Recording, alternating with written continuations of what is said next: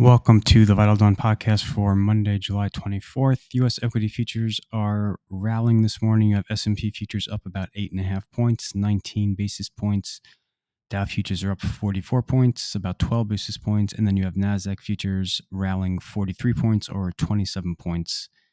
In Europe, you had selling earlier this morning, although the major indices have since firmed up a bit. You have the broader SXXP, so Sam X-ray Peter, which is about up 10 basis points. And then the SX5E is down about 30 basis points. You are seeing underperformance in Europe in banks, insurers, the big luxury stocks are getting hit particularly hard.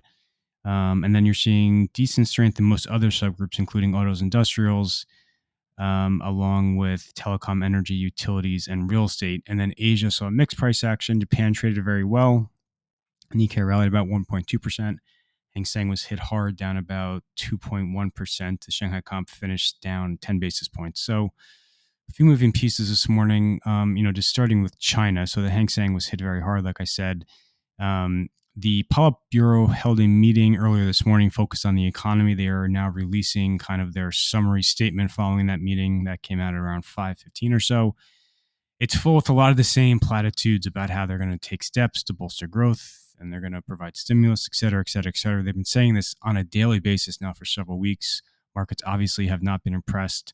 There hasn't been the type of follow through with tangible, specific actions that I think investors were hoping to see. So, while the government is pulling a variety of different stimulus levers, I think obviously market sentiment towards the Chinese economy, the Chinese economic outlook remains quite grim, and it's unclear this Politburo statement really kind of shifts the narrative on that subject. So that is the China situation. In my mind, the most incremental news came out of Europe this morning. So the Eurozone flash PMIs for July came out.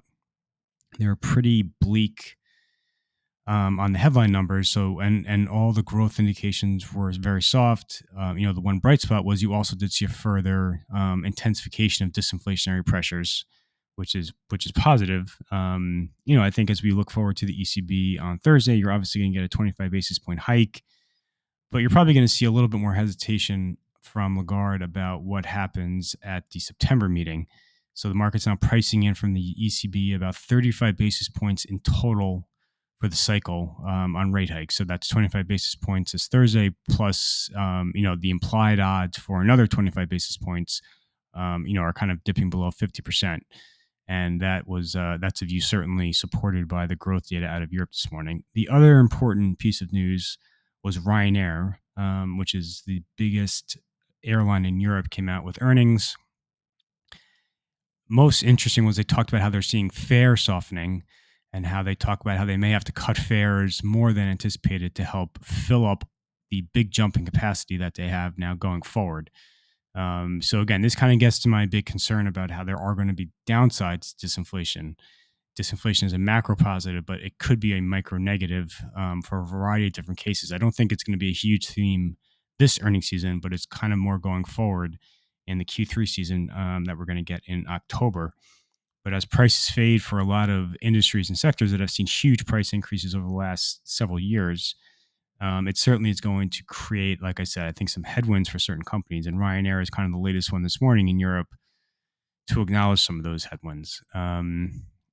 So those are kind of the big highlights as far as major news is concerned. There was a lot of other news this morning. So definitely take a look at the piece for details on everything else. There were more earnings out of Europe.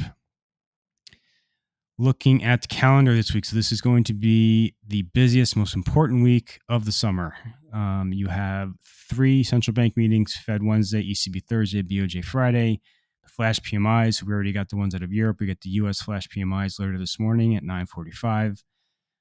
You're going to get new bank capital rules on Thursday. You get a ton of inflation data on Friday.